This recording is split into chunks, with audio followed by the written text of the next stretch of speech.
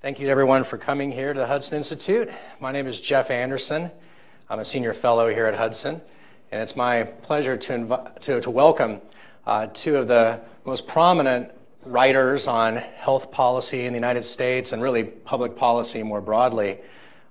Chris Jacobs to my left has a long list of experiences. He worked recently for Governor Bobby Jindal. He's worked for Senator Jim DeMint, kind of all over the place, and is currently the owner of Juniper Research Group. And Ramesh Ponnuru is a writer and editor at National Review, also writes for Bloomberg and is affiliated with the American Enterprise Institute. So it's really great to have both of them here today to discuss Obamacare alternatives and real healthcare reform, as I would call it.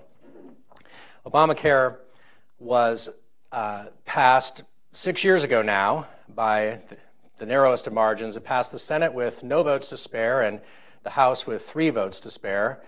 It wasn't popular then. It's not popular now, and I would argue it's not hard to see why. It has raised Americans' health insurance premiums dramatically. It has narrowed doctor networks and hospital networks. It has caused millions of Americans to lose their doctors or access to hospitals. It's funneled tremendous amounts of power from the tributaries to Washington, D.C., power and money. It's put us on course to spend an additional roughly $2 trillion over the next decade, add that much to federal spending, according to the Congressional Budget Office. Its individual mandate means that for the first time in all of American history, private American citizens are required to buy a product or service of the federal government's choosing simply as a condition of living in the United States. And this might not even be the most damaging mandate in Obamacare. Its pre-existing conditions mandates have caused prices to skyrocket because they're the equivalent of saying to homeowners insurance companies, you have to cover anyone whose house has just burned down at the same price as anyone else and cover the existing damage. And as anyone could say, the result of that would be to cause homeowners insurance prices to skyrocket, and we've seen that under Obamacare. These are certainly not the only mandates in the 2,400 pages of Obamacare. It bans insurers from offering plans to younger Americans that cost less than a third as much as the plans they offer to older Americans. It bans Americans from saving money by buying insurance plans that don't cover their 25-year-old children. It bans them from saving money by buying plans that don't cover things like pediatric dental care, whether or not they have children. It effectively bans doctors from building doctor-owned hospitals or expanding the existing doctor-owned hospitals. So in short, we have in a nation conceived in liberty, we have a healthcare law that's rooted in coercion. Now, to be fair, there are reasons why some people like Obamacare, and chief among them would be that it has increased the number of people with insurance coverage by roughly 20 million. Most of those 20 million people have simply been put on Medicaid per the CBO, and the number of people who have been added to private insurance is, according to the Congressional Budget Office, 8 million people, which is 2.5% of the American population. And I think that's a large part of the problem for Obamacare is the other 97.5% of Americans, most of them have seen their lives made worse by it. I don't think that Obamacare can last. I think that over the next, say, decade or so, the country is going to go in one of two directions, either toward an alternative that can repeal and replace Obamacare and get the individual market humming along again, or humming along perhaps as it never has, or we're going to end up with a government monopoly over health care. I think you can already see the beginnings of a death spiral in Obamacare. It's a slow process, but we already see that largely because of the pre-existing conditions mandates and all the other mandates, the rising costs have made it to where it's really not an attractive product, insurance sold through the Obamacare exchanges, to anyone who's not heavily subsidized or probably already sick or injured. And so as a result, you see already the announcement that next year in Alabama and Alaska, there will only be one insurer offering insurance through the Obamacare exchanges. We have single insurer healthcare. The United Healthcare has announced it's going to pull out of most of the Obamacare exchanges next year. Seth Chandler, a professor at the University of Houston, writes that Houston's arguably the healthcare capital of America, and yet there in Houston, you can no longer get a preferred provider organization health plan through Obamacare. You cannot get the sort of plan that offers you the most flexibility in terms of access to hospitals and doctors. So I think we're headed in one of two directions, and even in a larger sense, what happens with Obamacare, I think, will be a large part of the answer to the question of where we're headed as a country, whether we're headed toward restoring our founding principles of limited government and liberty, or going down a path that Obamacare has started us down of more unlimited government, where power is consolidated and centralized in Washington, D.C.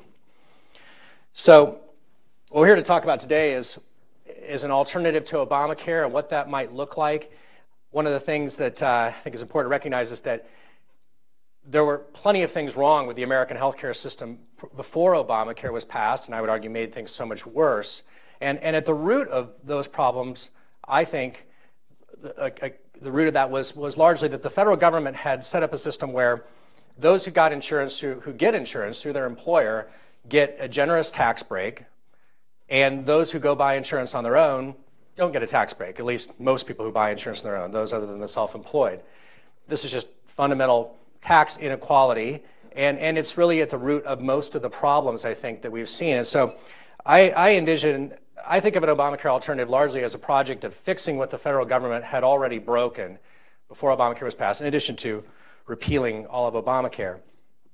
And so I've advanced this alternative, which some of you probably have a copy of. It's back in the back, and certainly not the only Obamacare alternative out there, but it's the only one, to my knowledge, that's really been road tested in a general election context. Ed Gillespie, when he ran for senator from Virginia in the last election, ran on this alternative against the popular incumbent Mark Warner, and Gillespie was behind by 10 points in the polls on the eve of the election, ended up losing by less than 1 point, 0.8, and then wrote in the New York Times shortly thereafter that he didn't think he could have been so competitive in a swing state like Virginia without having run on an actual specific Obamacare alternative.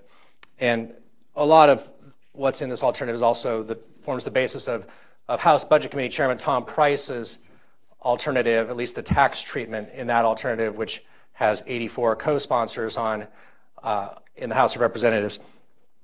So Gillespie's mentioning the need for a specific Obamacare alternative turns our attention toward the fact that there are a lot of general principles that float around as far as what we would want, arguably, an alternative to Obamacare to look like, what sorts of things we'd want to address, but the devil is largely in the details. And so part of what we want to talk about today, and I want to get these gentlemen's views on, is I've put out 10 guidelines for what I think an alternative should include, and many of you probably have copies of that. They're on the back table. And so I want to ask their opinions about those, and I want to start, if I could, with the first 5 guidelines really all relate to this issue of inequity in the tax code or unfairness in the tax code. And so I want to ask both of you, and I guess we'll start with Chris.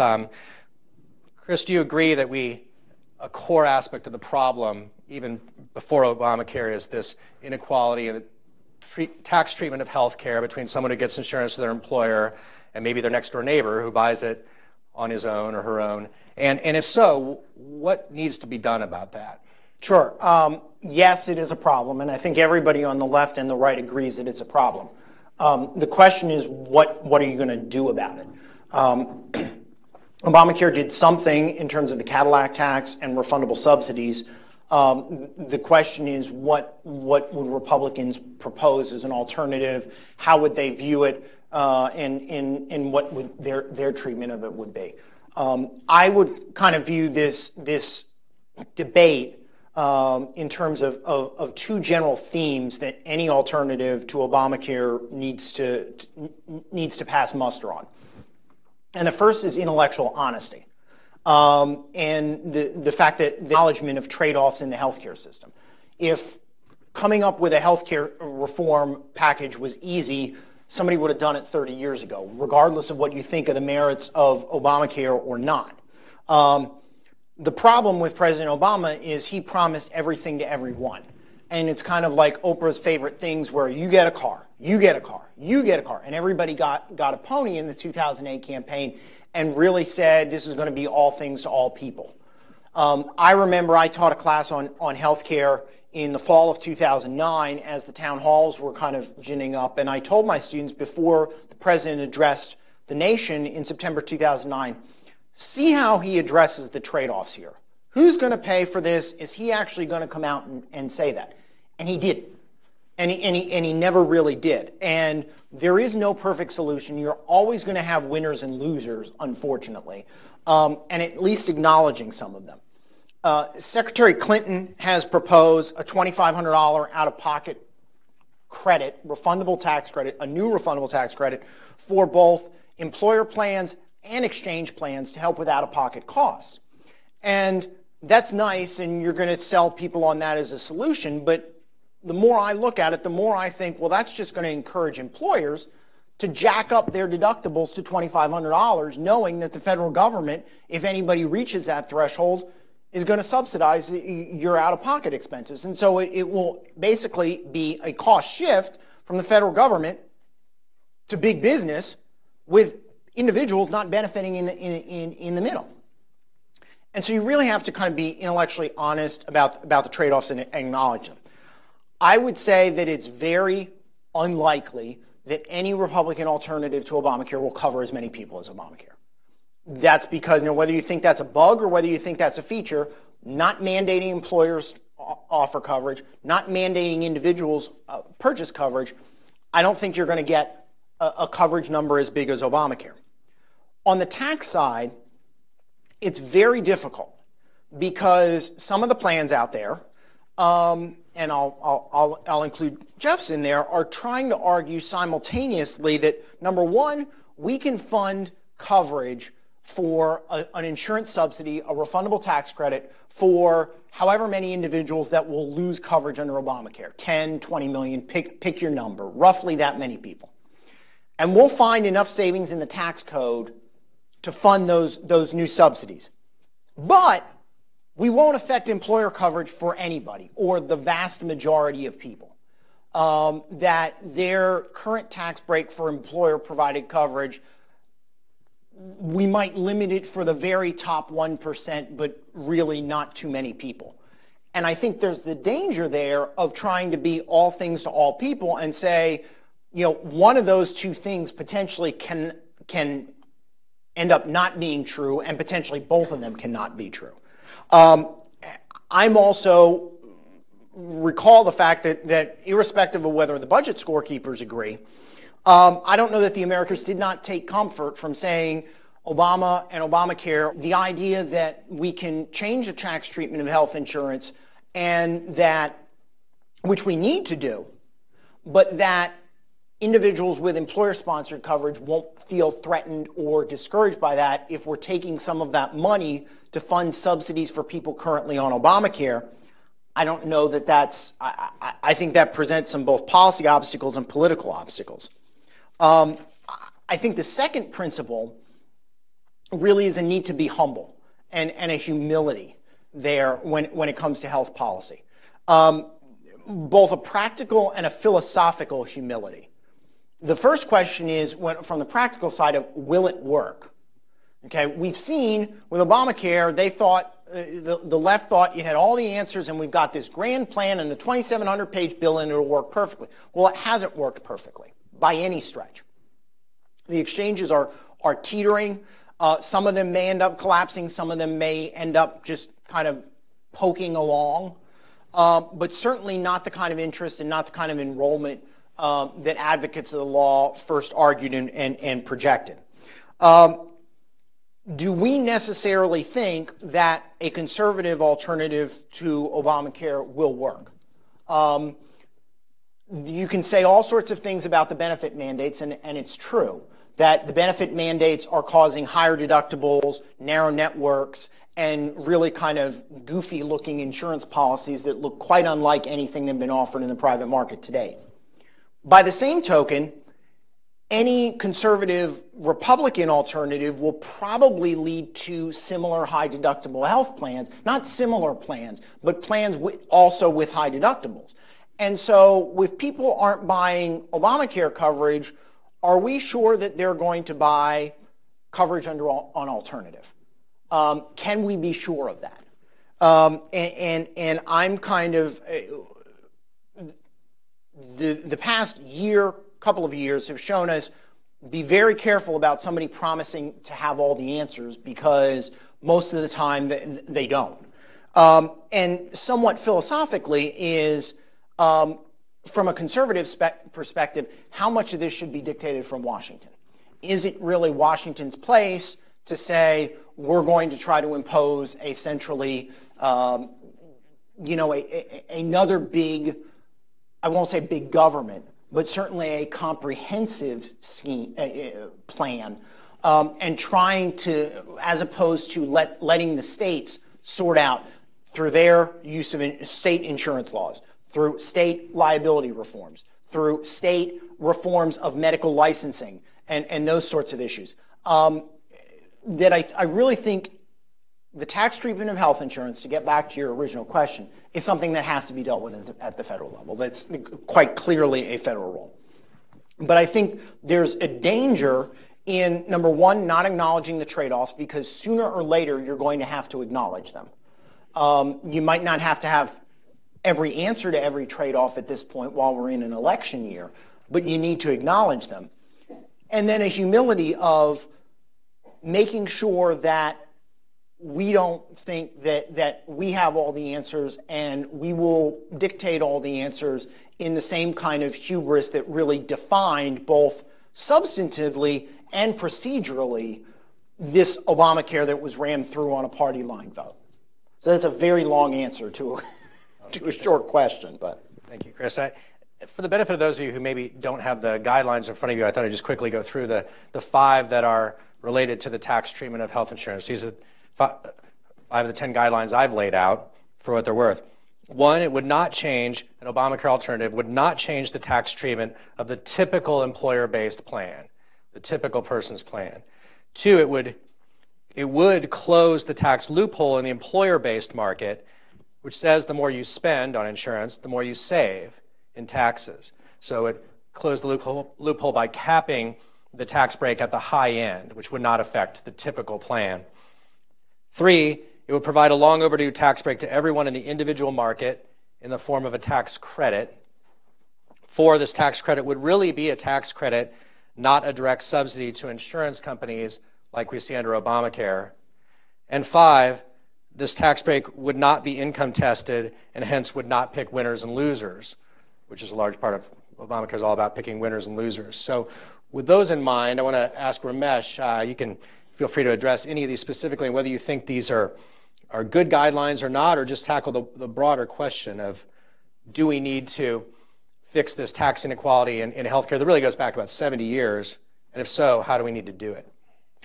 Well, I think the glaring problem with these 10 principles is that there's nothing about lines around states, which is the beginning and the end of healthcare reform. I have been informed pretty authoritatively.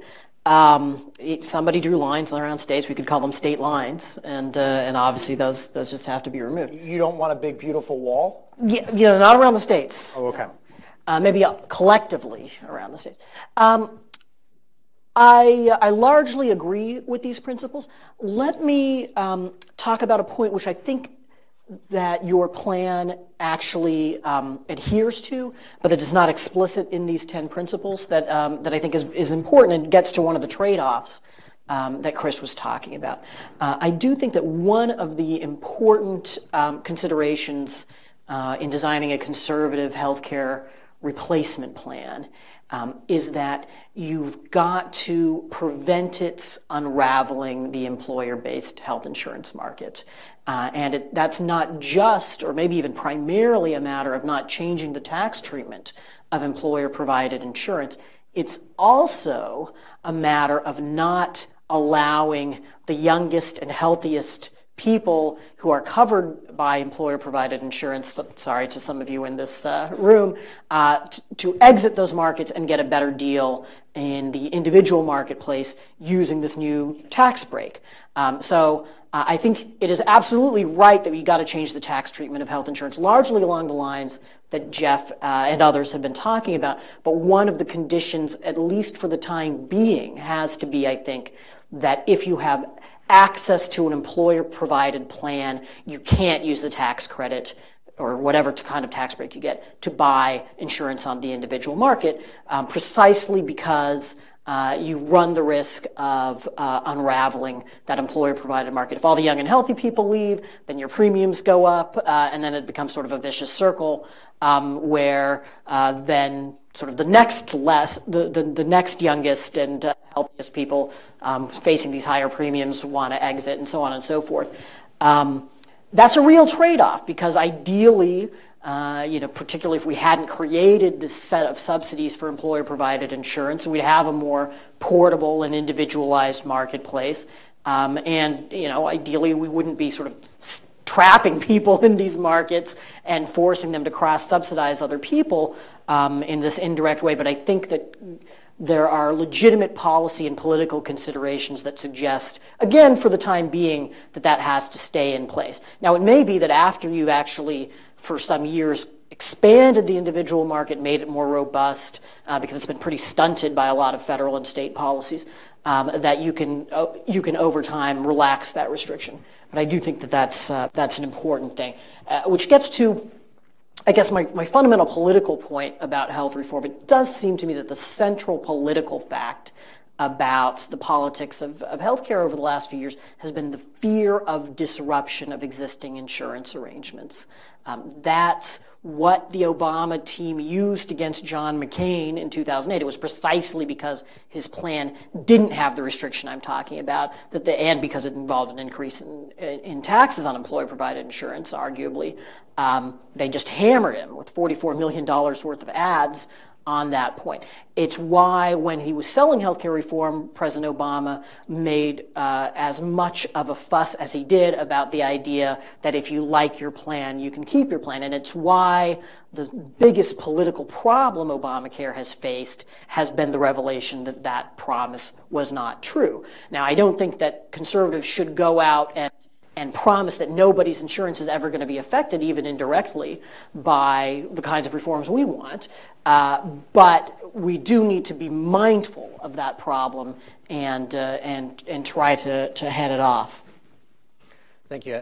One of the things that I have emphasized, I guess, in my thinking is that I think it's important for any sort of fixing the inequality in the tax code, it has to benefit everyone. In the employer-based market, everybody who gets employer-based health insurance gets a tax break, at least anyone who pays taxes. And on the individual side, I think to actually fix this problem, to get the federal government's foot off the scale, we need to make sure that the tax break goes to everyone in the individual market. And I would echo everything Ramesh just said about how not disrupting the employer-based market is essential. I mean, we have people with employer-based healthcare are pretty uniformly happy with it. They like it. And the notion of disrupting the tax treatment of employer-based insurance, I think, is an idea without a constituency. It's just not a place that anyone needs to go. But I'm curious what you two gentlemen think about this fifth point on the tax break. Let's leave the question alone for a second, whether it should be a tax credit, as I've called for, or something else, but that it should not be income tested and hence should not pick winners and losers. That was actually what I was about to ask you if I could address that. I don't know if I would elevate this opposition to income testing to the level of a principle. I think that there are some trade-offs here. There are some real advantages to not having an income test. One is simplicity. Two, I think, is that you avoid the problem of disincentives to work. If you may remember that report that the Congressional Budget Office released, which suggested that the equivalent of 2.5 million jobs would be lost as a result of Obamacare.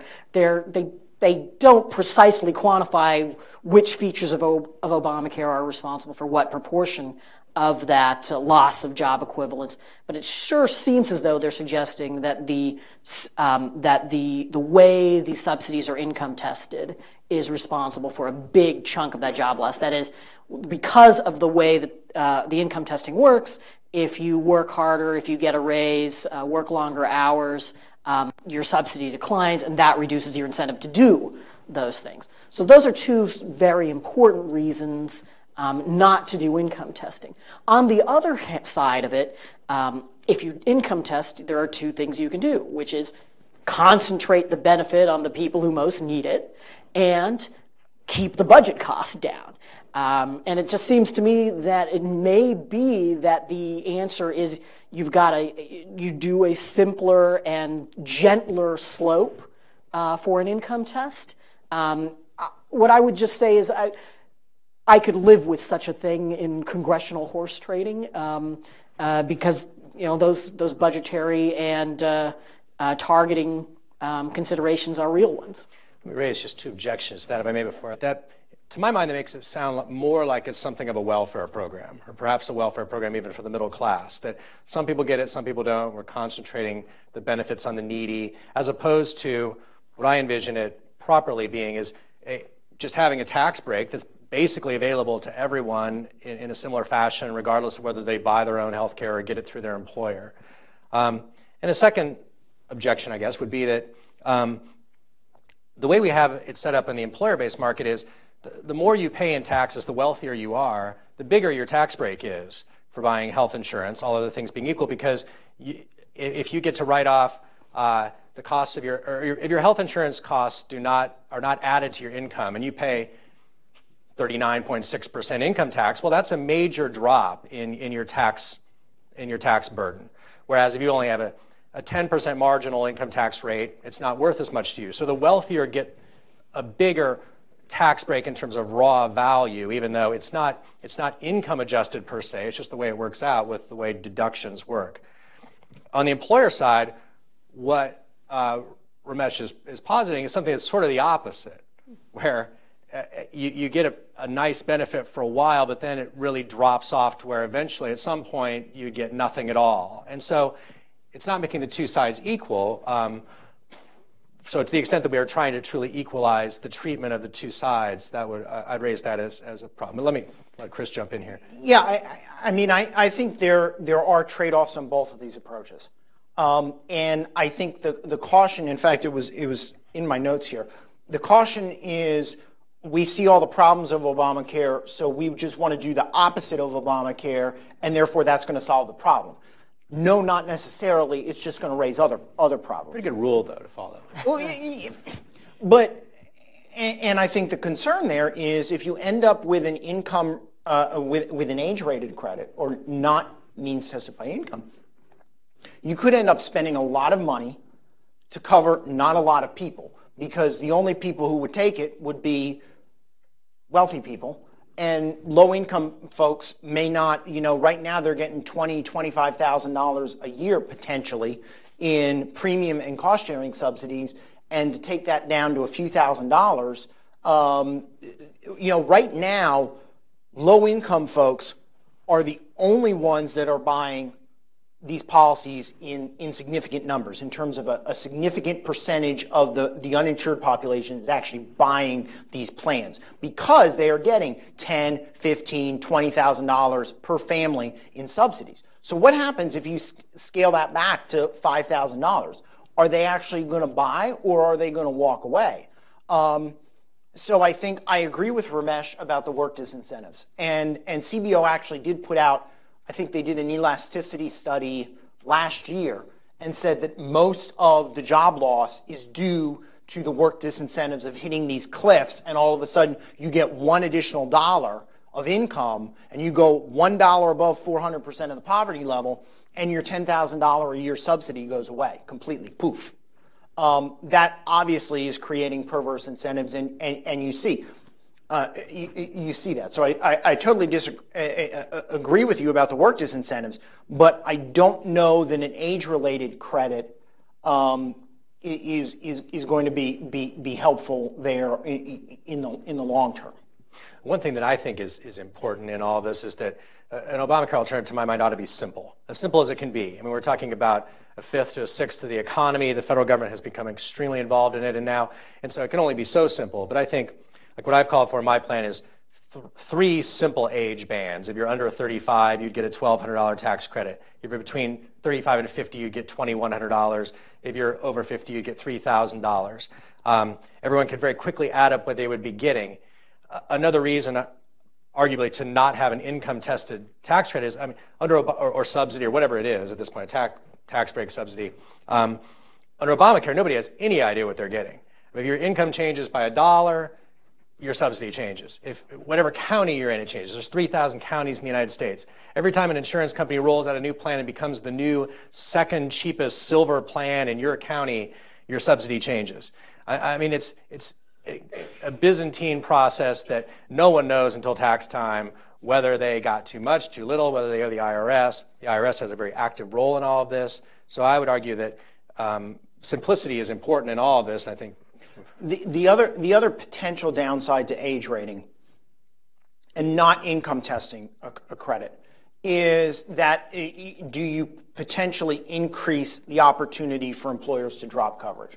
The one thing we have not seen of all the predictions about Obamacare that have come true, the one thing we have not seen is many employers en masse dropping coverage. Yes, there have been isolated incidents, but by and large, it has not come to fruition, which is one of the reasons why the enrollment is so low.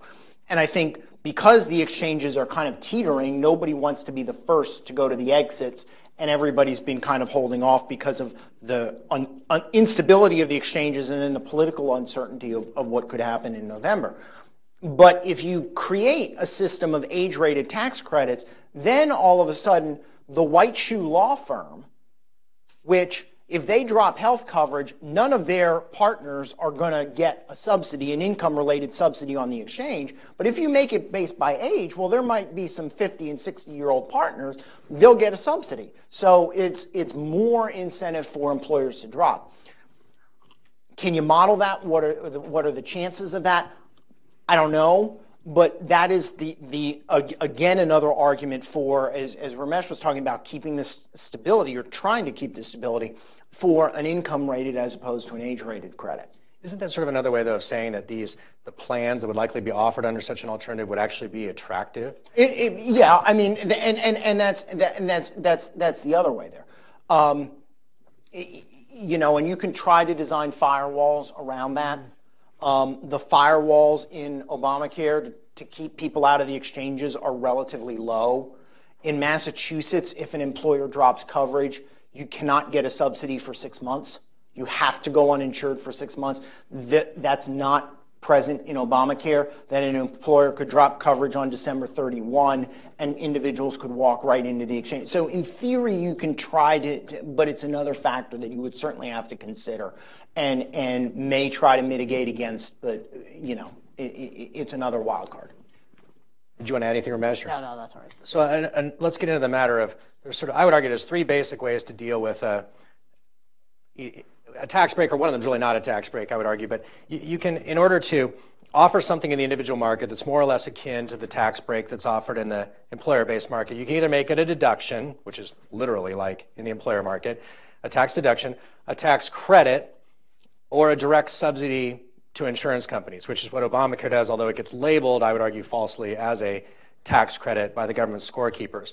The distinction, quickly, is just that a tax deduction allows you to, if you buy a $5,000 insurance plan, you get to deduct $5,000 from your taxable income.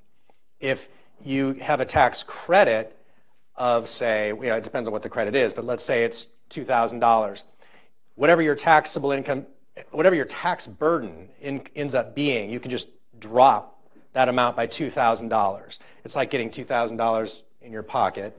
And a direct subsidy to insurance companies doesn't come to you, doesn't affect your tax burden. It's just the government paying money to an insurance company on your behalf, and that's what Obamacare does. So a lot of the debate over how to tackle these things has come down to this question of what should the form of this tax break, or in the last case, subsidy, be. And Ramesh, let me start with you, since Chris had the last word there. Yeah, well, I mean, I suppose you could see a credit and a deduction as the same thing under a flat tax. So see the credit as kind of a down payment on a flat tax there. I think that just for a very practical reason, the credit makes the most sense, and that is that while I agree with Chris that you can't guarantee that people are going to actually take up the offer and purchase health insurance, I do think that making at the very least catastrophic insurance available to nearly everybody is worth doing, and that a credit makes that possible in a way a deduction just doesn't. Can you explain that a little bit? Why does the credit make it more possible? Well, just because if you are in one of the lower tax brackets, the deduction's just not going to be worth much to you, and it's just not going to make enough of a difference to help you buy that insurance. Indeed, something like 40% of Americans don't pay any income tax, and so they would get nothing from an income tax deduction. And these are the very people that get the most under Obamacare. Okay, Chris, go ahead. Well, in the America Next plan that we came up with a couple of years ago, we proposed a standard deduction for health insurance and basically equalized the treatment between individual and employer. As Jeff pointed out, the downside of that is people who don't pay taxes or don't have an income tax liability. And then we propose some subsidy and basically run it through the states and call it a subsidy and let the states decide how to subsidize at what thresholds, what kind of plans, and really devolve it rather than doing a lot of this from Washington. A credit is much more redistributive, which you can argue whether or not that's a feature or a bug. And certainly there are arguments on both sides of that. But again, part of the point was to kind of avoid some of the redistributive aspects of the credit and call a subsidy and actually pay for it by cutting spending as opposed to through the tax code, and also devolve it to the states and try to let them be more innovative and come up with their own solutions rather than trying to impose it from Washington. To Jeff's point in terms of a credit versus a subsidy, and this is something we talked about a couple of weeks ago, and I think it's a case where we're potentially overlearning the mistakes of Obamacare. If you give a credit directly to individuals, ultimately I think that is something that would not happen in a real fire legislative context, because my sense is that the scorekeepers, Congressional Budget Office and Joint Committee on Taxation said, well, if you give the credit directly to individuals and there's maybe some substantiation on the back end with the IRS, maybe not, that they're going to use it on other things, and that you're going to get not a lot of coverage take up and potentially a lot of spending, because frankly you give people a credit of that size. Do they actually use it to buy health insurance, or do they go to Best Buy and get a big screen TV? One example I had when I was working for Governor Jindal is there was I think it was down in Louisiana, there was a lingerie store that came out with a sign, and trust me, there's a point to this, that came out, put a sign on its front door that said, we take EBT cards for food stamps and whatever. Well, it took about 2 nanoseconds for the Department of Health and Hospitals and Department to say, no, you're not spending food stamp money on lingerie shops. And then the legislature went and passed a bill. And I think the first thing you would need potentially is any kind of these anecdotes of people using big screen. And I think you would see Congress crack down in a heartbeat. I don't think it would get to that point. The Earned Income Tax Credit, which is a refundable tax credit, has an incidence of fraud and improper payments of around 20 to 25%. And that's been fairly consistent over the years. And so that's a big problem. And I think, as I said, it's a nice talking point. Because Barack Obama beat up John McCain in 2008 for saying John McCain's tax credit will go directly to the insurance companies. Of course, the Obamacare tax credit goes directly to the insurance companies. Yeah, and I beat him up for that hypocrisy when I was on the Hill, and it was the opportunistic demagoguery, which again goes to the intellectual honesty part that I talked about earlier. But I don't think in a legislative context, for the same reason that the law as written provides the subsidies directly to the insurance companies, notwithstanding the political grandstanding that Obama did in 2008, I think the same thing would happen here. To be totally honest, I am for people being allowed to make their own trade-offs between lingerie and healthcare, but when they're dollars. But I see. And people tried to argue that with me. In fact, I had a conversation with a campaign. They said, "Well, a libertarian would say you should be allowed to do that." Well, if you're talking about a refundable tax credit, which is government, then I think it would be incumbent on it's one thing if it's a refund of a tax you already paid, and you're doing something with your own money that the government gave you back. It's another thing if you didn't owe any taxes to begin with, the government is giving you money and cutting you a check. Then I think at that point, some realistic restrictions on that are more appropriate. I would agree that the government scorekeepers would say that this would lead to all kinds of fraud.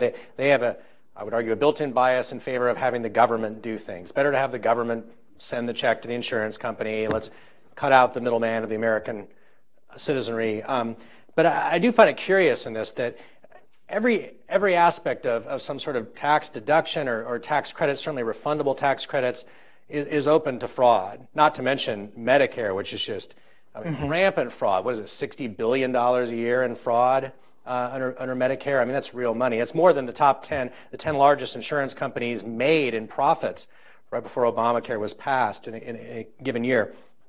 But so we don't seem to worry too much about all the fraud that would come about from somebody saying, "Oh, I've got 7 kids," when in reality they have 1, and getting a juicy refundable tax credit from that. Or if somebody says, "I have a mortgage payment, I'm deducting this." I mean, we have checks. I mean, I think mortgage companies have to actually send something to the IRS as some proof. But I would put the onus on health insurance companies. They should have to send something, a simple one-page form to the IRS saying this person does have health insurance. But it seems like all of a sudden we're more concerned with fraud in this particular context than we are in similar areas. I mean, I've been concerned about fraud in Medicare for years. I think actually you brought up that one of the best arguments for premium support is cutting down on fraud. Mm-hmm. Because private insurance companies do a heck of a lot better job cutting down on fraud and are light years ahead of where the government is, because the government's job is to pay checks, pay claims.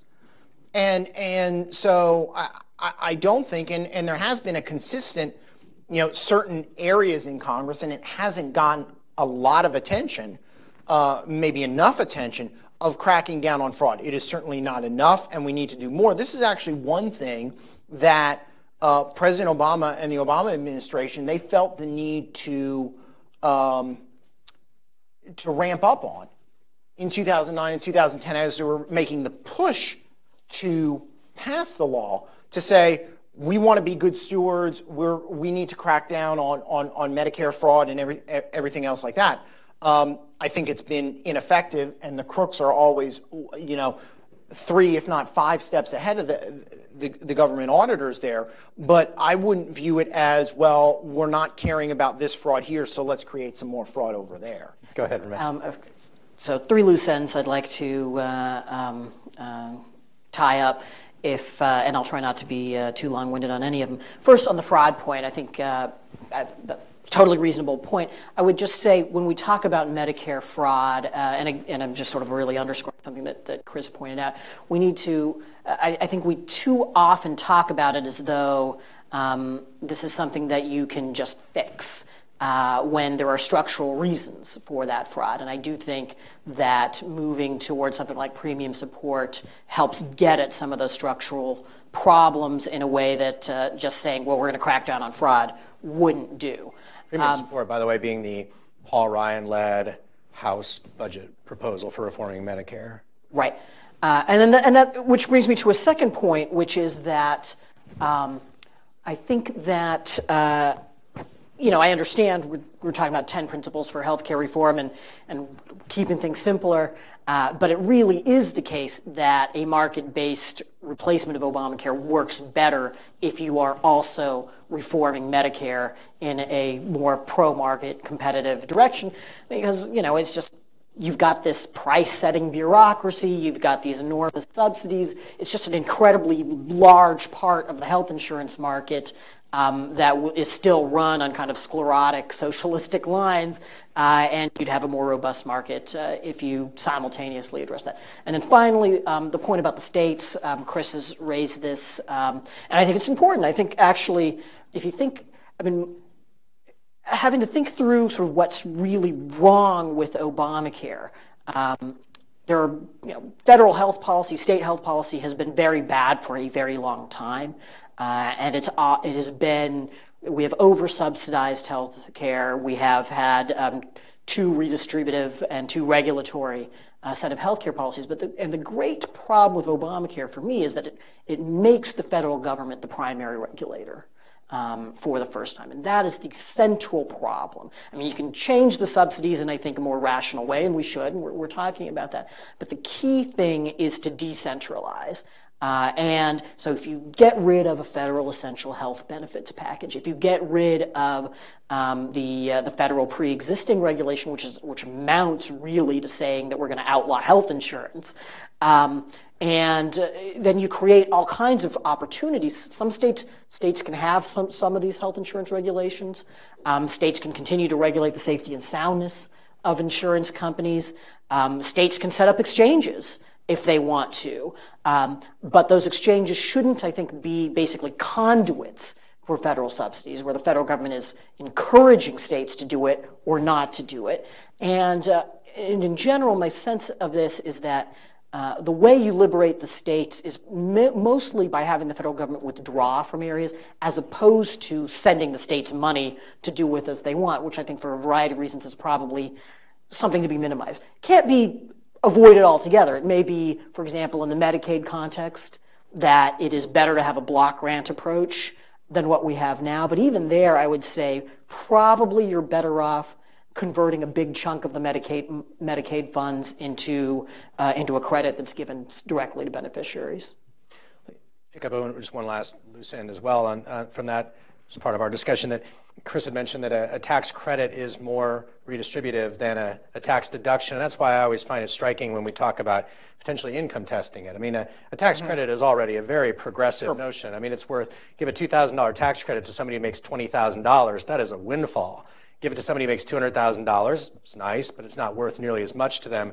You start income testing it, and it's a progressive thing becomes hyper-progressive. And we seem to talk more about income testing tax credits than we do income testing deductions, when it really, I would argue that income testing tax credits is problematic in general, just as a matter of general respect for property rights and not being redistributive. But let me move on a little bit, because I want to make sure we hit. Chris had mentioned earlier on that it's probably impossible for any sort of alternative that's more conservative or more free market based to have the sort of overall coverage numbers that Obamacare has. And again, Obamacare is, according to the Congressional Budget Office, about 20 million people added to coverage, but most of them on Medicaid, about 12 million on Medicaid, 13 million.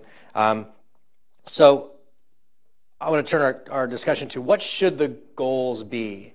The ones I lay out here, the 8th, 9th, and 10th guidelines are that the alternative should save about $1 trillion versus Obamacare, that it should result in about the same number of people being covered by private health insurance as under Obamacare, and I would say a less important goal, the 10th point, that it would provide it should provide a tax cut not only versus Obamacare but even versus the pre-Obamacare status quo.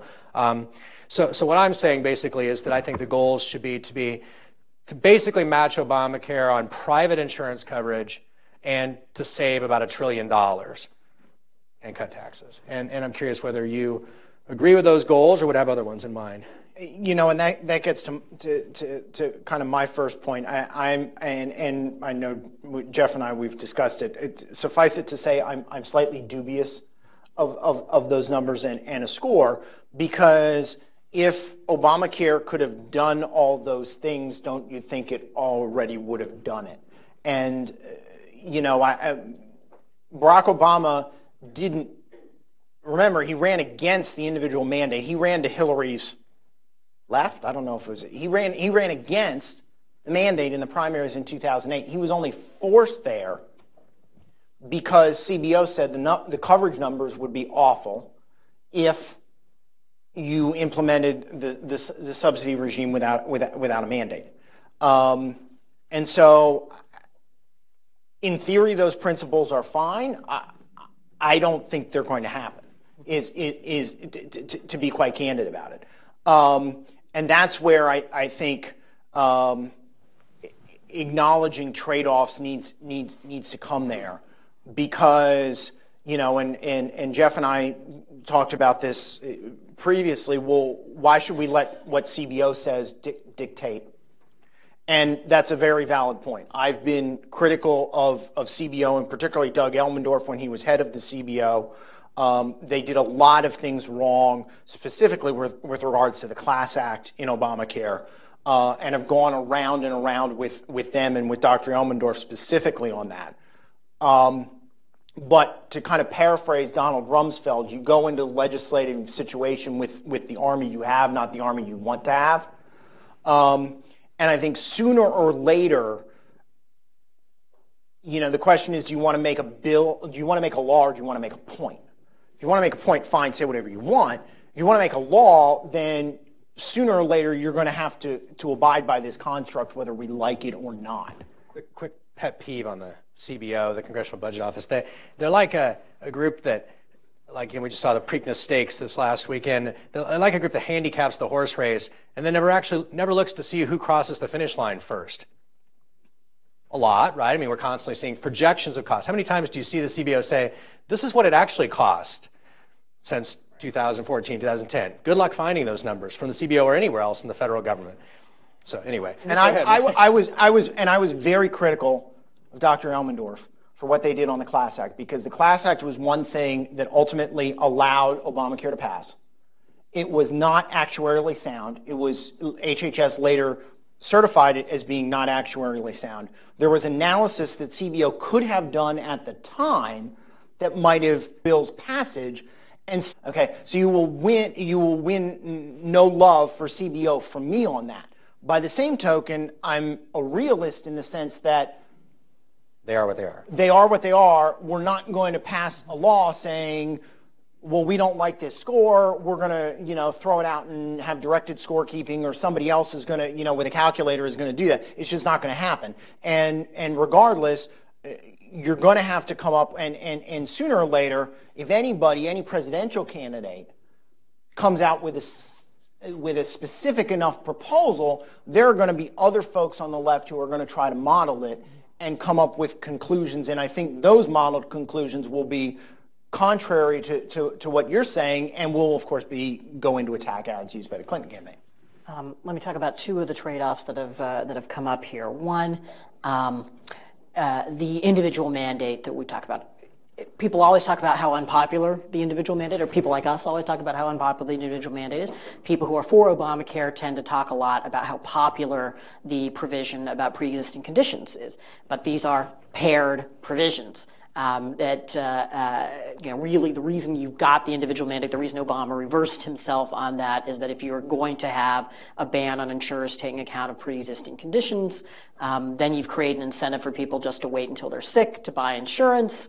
The market's not going to work that way, and so you've got to force healthy people to buy insurance as well. And one of the trade-offs of a conservative replacement, I think, is that you've got to, you get to get rid of the individual mandate, hooray, but you do have the political problem that although there are different ways of taking care of people with pre-existing conditions, none of them are as simple and easy to digest as saying, well, you just can't discriminate against people with pre-existing conditions. So that's one. So that's one of the trade-offs that you face. And the second is, can you have a high coverage number and lower premiums and lower deductibles and so on and so forth? Well, I think you may very well be able to do that, but the trade-off there is what gets covered.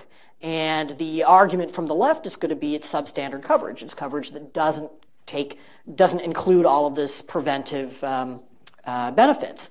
Now, I think that trade-off is worth making, or more precisely, worth letting people make on their own, because I think we've created this system under Obamacare where your day-to-day ordinary expenses are covered by insurance, but your deductible is so high that you are exposed to serious financial emergencies if something goes really wrong. And this seems to me to be more or less the opposite of what you want health insurance to do.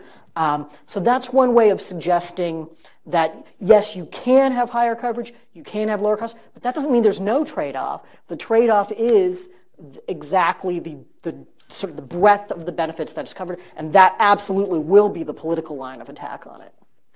Let me just very quickly, before we open it up to questions here, the only two guidelines we haven't hit at all are, one of them is very important, the seventh one, that an alternative should provide common sense consumer protections for pre-existing conditions that don't undermine the entire notion of insurance. I would argue, as Ramesh has said, Obamacare basically bans the notion of insurance, which dates back at least to the Renaissance, namely that you have to buy something, you have to buy protection against a possible future event before the future event happens. And if you break that down, then what you're left with is skyrocketing prices. The way I've put it on other occasions is that and it is somewhat of an oversimplification, is the basic method of Obamacare here is to make insurance into a product that nobody would voluntarily buy and then force everybody to buy it. Right. And then, I mean, we could talk a lot more about that, but I don't want to lose a chance for Q&A. So here, and then very quickly, the eighth and final guideline is the sixth one is to provide this is probably a less essential one, but to provide a one-time $1,000 tax credit for opening or already having a health savings account to encourage people to have control of their own health care dollars and hence be able to shop for value. But you didn't know somebody's going to create health savings accounts? What's that? We're going to create health savings accounts once we tear down the lines. Yes, right. This is a reference to the Trump plans authored, perhaps not having been aware that health savings accounts have been in the law since 2003. All right, so and if any of you aren't aware, if you didn't see it on the way in, we have a giant, in fact, you can see it out the window, there's a giant blue Trump sign on the new Trump Hotel. It's about 20 feet high and 50 feet wide. It says, "Coming 2016, Trump." So, all right, gentlemen on the aisle here.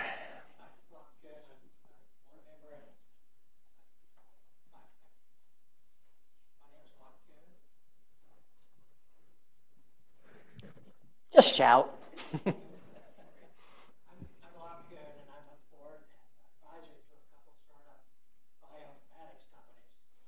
And these issues are vitally important to innovation. I have three 30-second points, and one of them is a little frivolous, which is regarding the crack about the fence around each state. The only fence that I know of currently being built is one that's going from 6 feet to 10 feet around the White House, and it could be that most people are just trying to get in to get that better health insurance that the president has. The second point is that HSAs are actually have been an excellent program. They were growing at 70% per year prior to Obamacare, and they were already above HMOs, and 18 million users compared to 17 for HMOs. HMOs were declining from in the order of 50 million, I think, due to the obstreperous management of it. And Obamacare and government-run systems will simply be HMOs on steroids. So I think that politically, that Obamacare has a lot less weight than many of the politicians are so afraid of, especially the Republicans, of opposing it. And the third point is one that was just alluded to, which is that the credit may go to, instead of to the individual, could go into the health savings account, and it could be $2,000 first year and $2,000 second year and $2,000 third year to cover that savings account hole that is confounding Obamacare people. So those are things. Those 2 points are ones that I heard not a lot about. One other point is that there's about 10 million people who are self-insured, and the Massachusetts plan did address that. It allowed people to say, okay, you don't want to buy an insurance program that has a 30% parasitic drag, which is the case whenever you have insurance. Just allow people to self-insure, but have them set up a something in advance, as in the Massachusetts plan, that says that fine, if you're going to hit a $50,000 or $100,000 or $2 million plan, then you have some insurance to cover that. Thank you. Purchased on your own. Thank you, sir. Anybody want to tackle any of that, or? I think HSAs have been very popular, and there have been studies in health affairs and elsewhere that have shown that they've been one tool in the tool chest to help reduce costs. It's also helpful when employers contribute, which in many cases employers do, because as you point out, there is kind of a startup cost. If you've got a high deductible and at the start of the year and you don't have savings accumulated up there can be a cash flow problem. The last point you made is kind of interesting. This was one point of the Massachusetts healthcare law that Governor Romney said, you can post a bond if you don't want to have an individual mandate. I believe the legislature in Massachusetts actually line item veto or overrode that veto or something like that. But I know that's kind of been an issue to allow people to self-insure in one way, shape, or form. The way is, how do you crack down on free riders? There are all sorts of different ways to do that. I was just thinking about Phil Gramm when he was a senator back in the Hillary Care debate in 1992, had one to basically say, if you don't, and I believe he offered a credit or some type of subsidy, basically repeal the bankruptcy protection, that you can't file bankruptcy for medical claims if you're offered a subsidy and you turn it down. Now, some people would say that would be harsh. And is it a backdoor mandate because there's some kind of requirement in there or whatever? That's another way to get around it, because of course the hospitals say, well, people can show up on our door and we have to treat them, and because of EMTALA, and incur bad debt costs and all that sort of stuff. So there are different ways to get at that. I would argue in the big picture sense of things that the health, really are going to, you almost have to go in the direction of health savings accounts or something like them, which are really all about having people control their own healthcare dollars, be able to shop for value. If people can shop for value, prices will come down, the market will work like it does in most sectors of American society. Or the other direction is to have the government ration care. And those are pretty much the options, and I think that's part of why Obamacare has been so unfriendly to HSAs, is they realize what a direct competitor that is to their vision. Gentleman here in the sunglasses.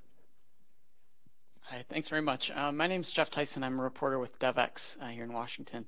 I'm interested in better understanding what the success or failure of U.S. healthcare reform means for some of these global efforts to expand universal health coverage. I know the World Health Organization, many other global health organizations, the World Bank, are involved in a number of coalitions to put pressure on policymakers around the globe to expand access to universal health care. And so I'm just interested in better understanding whether these folks should be interested in this very domestic debate that's happening in the U.S. and if the outcomes have any implications for these efforts. I can't speak too much to international comparisons, although actually I do. I went to grad school in London, and I have here my NHS card, literally. No, I have not used it at all. Reminder, I guess, of what I view as the wrong way to do healthcare. I think in some respects it's sui generis here. They have a single payer, or they have private health insurance companies, and they don't kind of have an employer as a third-party middleman, which gets back to some of the history of the tax treatment of health insurance. It goes back to World War II and so on. So I don't know how much of it is directly relatable to other countries. The one issue that always kind of sticks out to me is on the drug price side of things, is that we're one of the few countries, in fact, there was a Department of Commerce report back in the Bush administration, we're one of the few countries, I think the only OECD country, that doesn't have some form of price controls on pharmaceutical companies.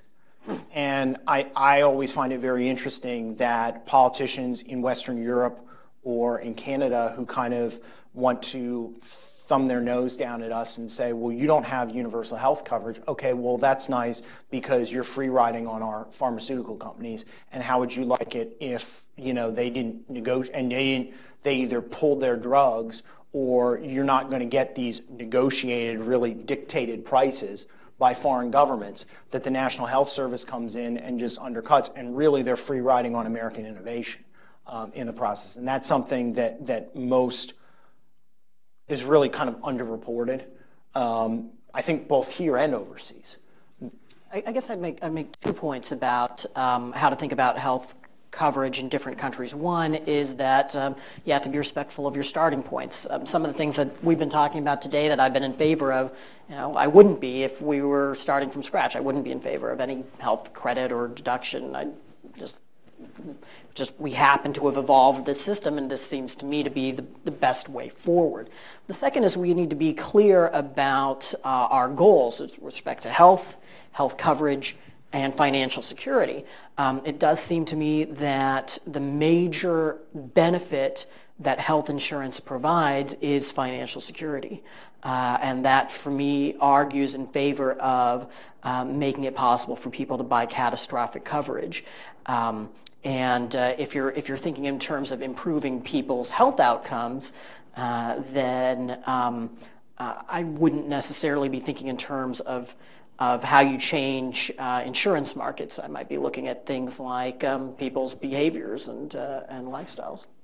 I had to laugh. Chris was talking about, I used to be a speechwriter for Mike Levitt, who was Secretary of Health and Human Services, and he gave a speech in the waning days of his tenure there over in France, I think in Paris, about innovation and how Europeans are basically free riding on American innovation, especially in pharmaceuticals. And he's making these points, being relatively hard hitting. And one of the Frenchmen there cut off his mic. True story. American traditions of free speech are not universal either. Not a normal occurrence for a cabinet secretary of the United States traveling abroad. Sir, on the aisle. You have to be mindful of other people's state religions. My name is Sam Miranda. I don't have an affiliation. I'm retired. Just to touch, I have a comment and a question. First, I guess I'm a constituency of one on eliminating the employer-based health care. That's a relic of World War II, and it's kind of like rent control in New York City. I think its time has come, especially as we see efforts to increase portability of things like pensions and so on, the use of IRAs and 401ks and so on. What's your question, sir? The question is, in policymaking, you come up with something like Obamacare, for example, and I believe the objective was back in 2010 that everyone who didn't have health insurance would have it, and I think at that time was something like 10% of the population or 30 million people. And I'm wondering what it is today in 2016. How many more people have gotten health insurance, and how much did that cost? Well, supposedly it's about 20 million people have health insurance, although again, most of them, about 60% of them, are just on Medicaid, which is not really what most of us would think of as health insurance. Only 8 million people have been added to private insurance, according to the Congressional Budget Office, and again, that's 2.5% of the population. So it's been 2,400 pages for 2.5% of the population. That estimate seems on the high side to me. Yeah. Well, it could well be. This is the CBO. And the 20 million also includes people under age 26 who are on their parents' policies, and it is the broadest possible number. The number on the exchanges may end up being 10 million by the end of this year, and some of that includes people like me who have, in DC, you have no choice. You have to buy private insurance from the government exchange. And then people whose plans were canceled and they were forced to go they were kind of dragooned into the exchange. I actually agree in terms of wanting to get rid of the employer-based system. I don't think, and to Ramesh's point, nobody would have created this system if we were starting from scratch. The flip side to your point is that the biggest bulwark against Bernie Sanders' single-payer healthcare system, and there are about 50 of them, okay, but the number one argument is that involves getting rid of the health coverage of 150 to 170 million people. On employer-based. On employer-based plans. And, folks on the right would always have an individually that you buy your own health plan and you just take it with you from job to job, through into retirement, so forth. Folks on the left, of course, always wanted single payer. And there was an analogy used, and I think I was at a presentation at Brookings, and this must have been 10 years ago, that I think Zeke Emanuel used it, but I'm not 100% certain. That basically the idea is you have all these people on this boat, okay, who have universal health or who have employer-based health coverage. And both sides are trying to tell people on this boat, saying, oh, come over here, we'll build a better boat for you. We'll build a better boat. Well, and you're on a boat, you want to and you don't believe that this other boat is good or it's going to sink or kind of what. And so that's what both sides have been faced with, of this push-pull of the employer-based system. It's good in the sense that it staves off single payer.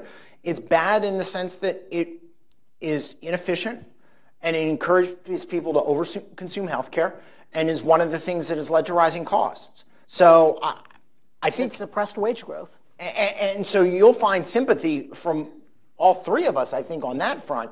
The question is, what do you end up doing about it? The key is to revitalize the individual market.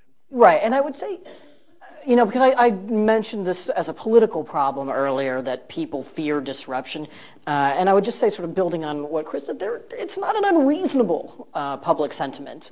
You know, when people come up, well, I've got this great blackboard model, and this new system is really going to work out great for you. It's not unreasonable for people to say, look, I've got health insurance, it's working pretty well, please don't screw around with it. Any other questions? Well, let me just ask, is there anybody else who wanted to ask a question? Because we have 1 minute left. I want to make sure to get as many people in as possible. I guess, gentlemen, What are the cost estimates on we don't ever get to see cost estimates looking backward, only forward.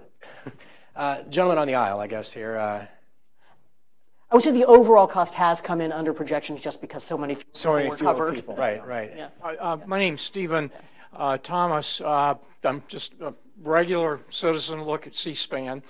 I recall that right after Obamacare was enacted, President Obama started giving out exemptions, I think for the employer mandate, and I recall about 100 exemptions that were given out, labor unions, I think McDonald's got one, some other major corporations that had been campaign donors.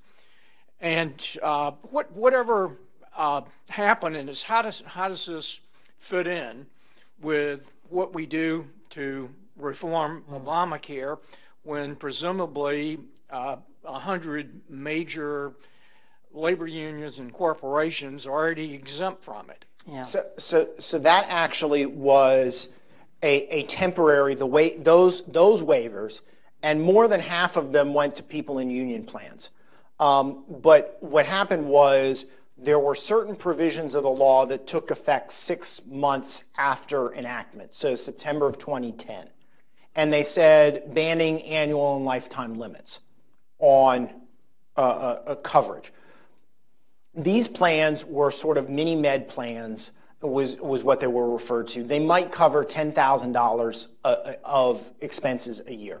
Quite honestly, they were not great health insurance plans, okay? I wouldn't buy a plan like that. They will cover 2 trips to the doctor every year if you get sick, but they won't provide you a lot of protection if you get hit by a bus or you have a heart attack, which is exactly the opposite of how a conservative would structure health coverage. Speed you a lot. The administration made a decision to exempt these plans until 2014, that some coverage was better than no coverage, and but that exemption has now expired basically because people can get better coverage by going to the exchanges and getting subsidies. So that issue was an issue. It shows the problems with the benefit mandates, but it has been overtaken by events basically.